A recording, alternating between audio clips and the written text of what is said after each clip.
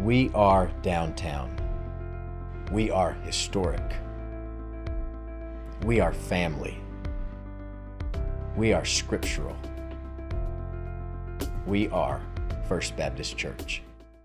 If you would, you can turn with me in the bulletin.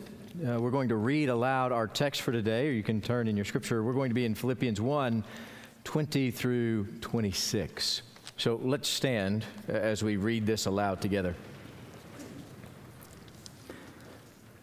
This then is the text for today. According to my earnest expectation and hope that I will not be put to shame in anything, but that with all boldness Christ will even now, as always, be exalted in my body, whether by life or by death. For to me to live is Christ, and to die is gain. But if I am to live on in the flesh, this will mean fruitful labor for me, and I do not know which to choose. But I am hard-pressed from both directions, having the desire to depart and be with Christ, for that is very much better. Yet to remain on in the flesh is more necessary for your sake. Convinced of this, I know that I will remain and continue with you all for your progress and joy in the faith, so that your proud confidence in me may abound in Christ Jesus through my coming to you again. May God bless the reading of His Word.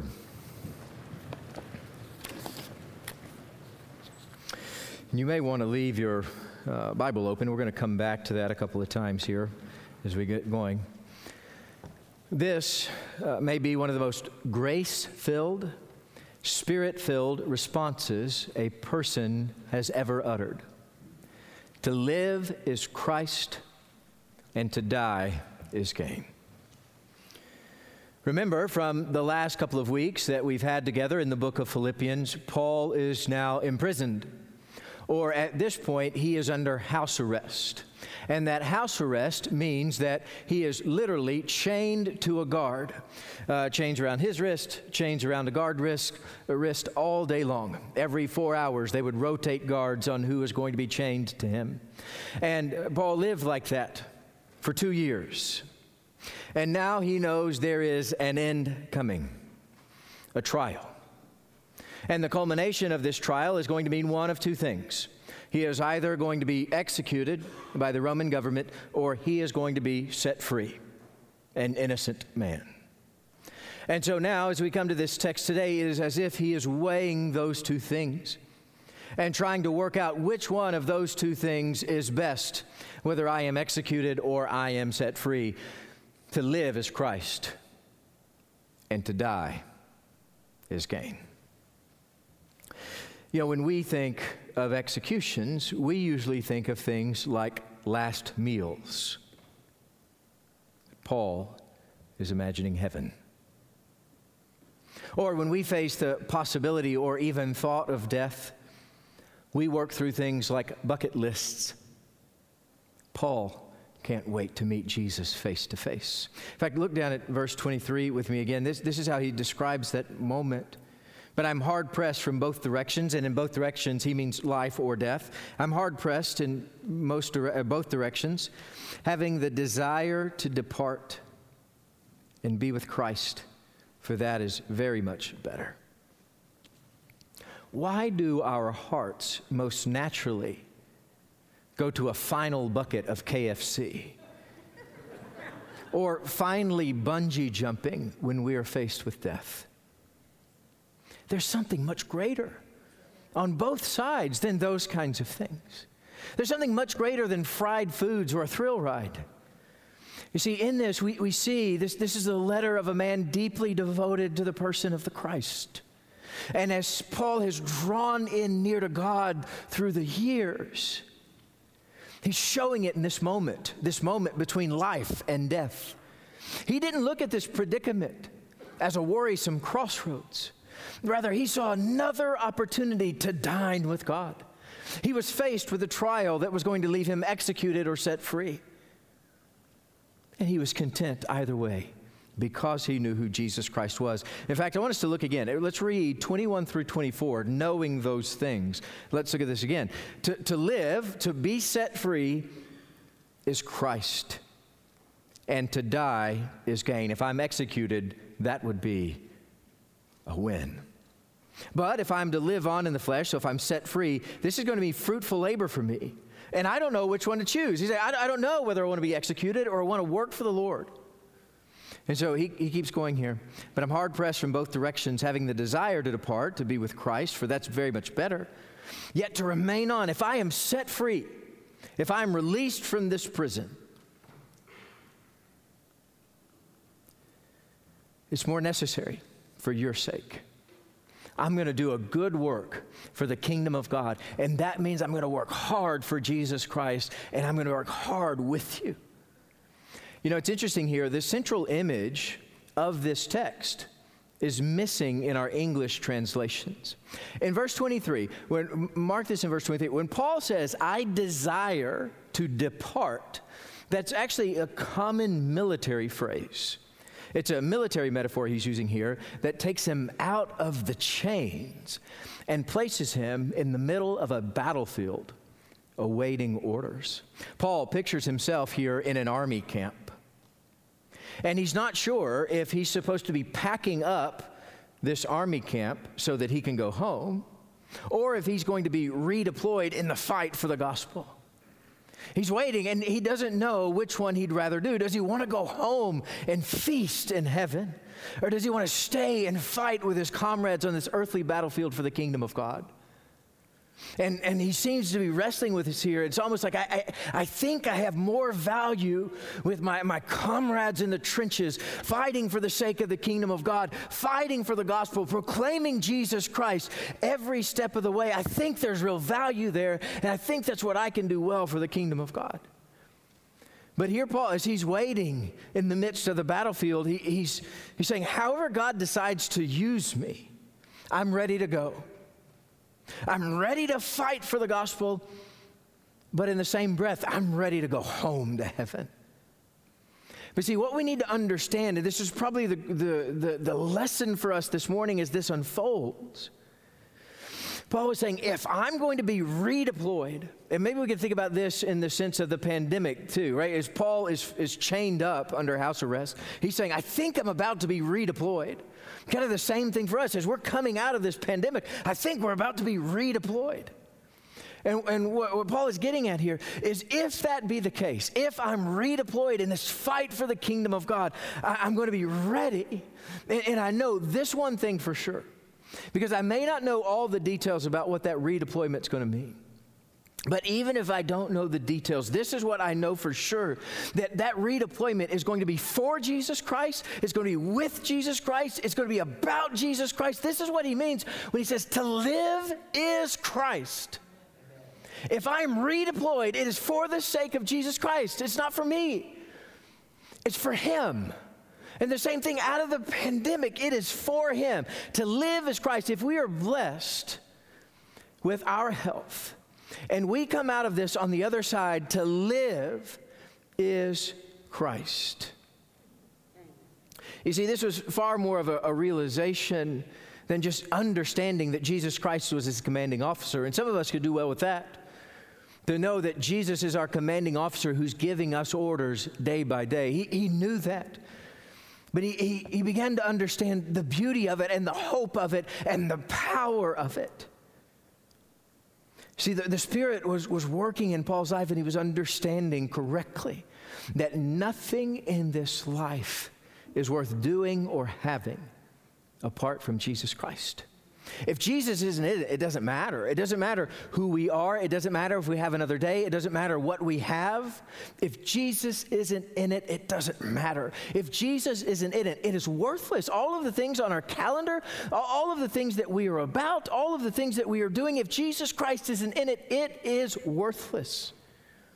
In fact, what we understand in this is following Jesus Christ makes everything else in this world make sense. If we're going to live one more day, we need to know Christ. Because he's the one that's going to provide the structure and the power and the authority and the hope and all that we need to make it through, and to make it through so that we flourish and so that we have life on the other end. You see, every bit of work that Paul was going to do was going to be for Jesus Christ. He was going to make sure that he then said the name Jesus over and over again, that would be a priority, to say his name, Jesus Christ. Jesus Christ is Lord. You know, it's interesting that in the letter to the Philippians, it's only 104 verses. It is a short book of the Bible. But in those 104 verses, Paul says the name Jesus Christ 51 times. Almost every other verse, or averages about every other verse, he says the name Jesus Christ. Because that's where his authority and his power came from. That's where hope was, in the name of Jesus. This is the name that we live for, the name that we fight for, the only name that matters. And we hope that the Holy Spirit is shaping us in that way. We hope that the Holy Spirit is working in this church, our church, in that way, so that we increasingly love Jesus Christ, that we might even repeat, to live is Christ, to die is gain. You know, a lot of people, though, picture Jesus differently. It's almost as if they picture Jesus as a trinket that you pull out of the drawer when you're feeling overwhelmed. Or maybe it's something more like this. I was talking to Tom Gibbs, the pastor at Redeemer Presbyterian, this week. And Tom said it this way, that a lot of believers think that Jesus Christ is just the cherry on top of their ice cream life. That it's as if Jesus is a bit of garnish that tops off this sweet life that we've served ourselves. And I think Tom's right. That's a complete misrepresentation of who Jesus is. Jesus is not something that we add to our lives like holiday decorations. He is our life. To live is Christ. You know, there's nothing better. The most rewarding days of our lives come when we finally surrender to Jesus Christ in the kingdom of God. And when we finally surrender to him, we get trained up in the ways of God. We get to work and serve in this kingdom of God that is ever advancing day by day, the only kingdom that will stand victorious at the end of time. We get to serve in and to serve with. It's a beautiful thing. And what happens, our physical actions, they line up with our spiritual nature within the will of God. And when that happens, when our physical actions and spiritual nature line up with God and the Holy Spirit is in it, we flourish. That's when life becomes vibrant. There's flowers in our life. There's fruit in our life that's producing something that's beyond ourselves. And without that, without the work of the Christ, we just wither and we die. There's no value in life. There's no hope in life. We become isolated and withering. So we need him, and we need to walk in step with him. And so, and you see, Paul here, he can't help but to dream. As he's chained to a guard and can't leave his house for 2 years, he can't help but to dream about what is God going to do next? How is God going to use me? Either with the guards or I get set free. How is God going to use me in the church in the days ahead? Because God's going to do mighty things in and through me. God's going to do mighty things in the kingdom of God because the Holy Spirit is in this. You see, to those that follow Jesus Christ, God is preparing for you. Not only a place beyond, but preparing for you a work here and now. A work in the kingdom of God, a work in his service. And your life is going to be changed. The people around you are going to be changed. You're going to train up those spiritual muscles that you didn't even know you had. God's going to invest heavily in your life. And what you're going to see is God has a plan for you. God has a plan for your work. God has a plan for your family, your children. God has a plan for you this very week to do miraculous and holy things. If only we would listen. If only we would be obedient and follow Jesus Christ every step of the way. God has mighty things in store for you. But far too often we run away. We feel scared or unprepared. We don't think we're ready. But God's ready. Jesus is ready. If we would only but surrender unto his call that's on our life. To live is Christ, and to die is gain. You know, we don't really like to talk about death. And I think that's one of the reasons that we talk about bucket lists or last meals when death comes up. Occasionally, though, when death comes up in conversation, it can turn to heaven. And actually, I've heard that happen recently a couple of times that caught me off guard, the way people were describing heaven. In fact, when I heard these two descriptions of heaven, it reminded me that we need to talk about death more. And we need to talk about heaven more, so that we have a holy perspective on those things. You see, for the person who repents and believes in Jesus Christ, their Lord and Savior, death was defeated at the cross. The crucifixion is the sign that we have won and are victorious over death itself. And we live on after this body gives up. Death becomes a passing from its temporal world into an eternal one with God that is beautiful and perfect. But I heard one guy before describe heaven, or the heaven that he longed for, as fishing. He said, I think heaven is going to be me in a boat by myself in the middle of the wilderness, fishing all day, every day for eternity. Heaven is so much more than that. I heard another, too, recently, a person that's not a believer demeaning heaven. The way they described heaven was sitting in a wooden pew for 1,000 years. And I promise you, God loves you more than that. In fact, that might be the description of hell that's there. God loves you so much more than that. In fact, it's like Larry read before, Jesus has told us, I'm going to prepare a place for you. That this is a place that is good and perfect and right. And it's a place, and we know as we read through Scripture, that it is a place that is absent of pandemics. It's a place where natural disasters no longer exist. It's a place where death doesn't happen. It's a place where politics were set by a just king. They said, I have this in store for you. There's a place and there's a hope in eternity for you, that there is a day coming when God is going to set the world right. There's a day coming when we will live in perfection with our holy Creator. And there's a day coming when there's going to be a new heaven and a new earth that's filled with a joy that is holy and unmistakable. And there's a day coming when all of our suffering will be permanently done away with. Tears will be done away with, and there will be shouts of joy because God has made things right. God has healed everything that we have broken. God has taken care of every sin that's ever happened on the face of this earth. There's a place and a time coming where God sets all of this right, and we look forward with anxious anticipation, saying, "Come, Lord Jesus, come." So we know that to live is Christ, and to die is to gain a seat at the feast of heaven. You know, one of the difficulties of this pandemic is all of us have seemingly been coming closer to death in this. Or at the very least, we've all had a lot more conversations about death and dying.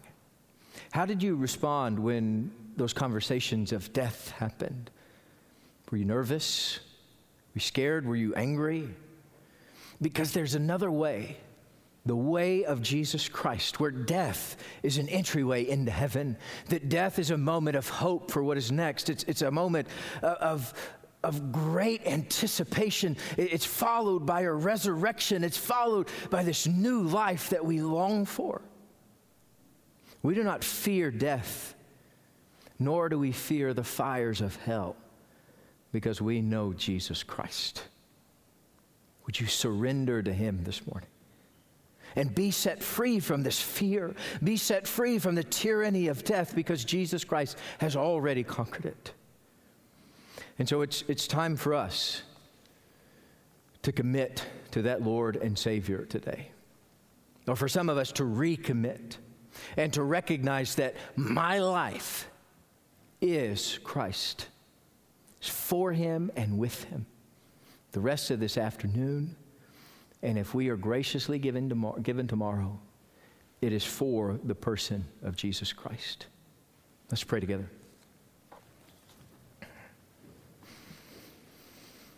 Lord, we come before you, a repentant people.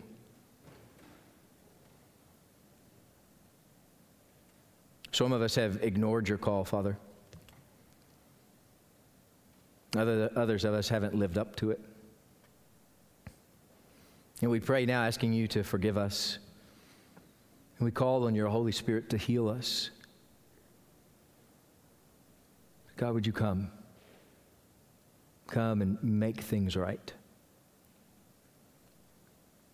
It's in the name of our Lord and Savior, Jesus Christ, we pray. Amen.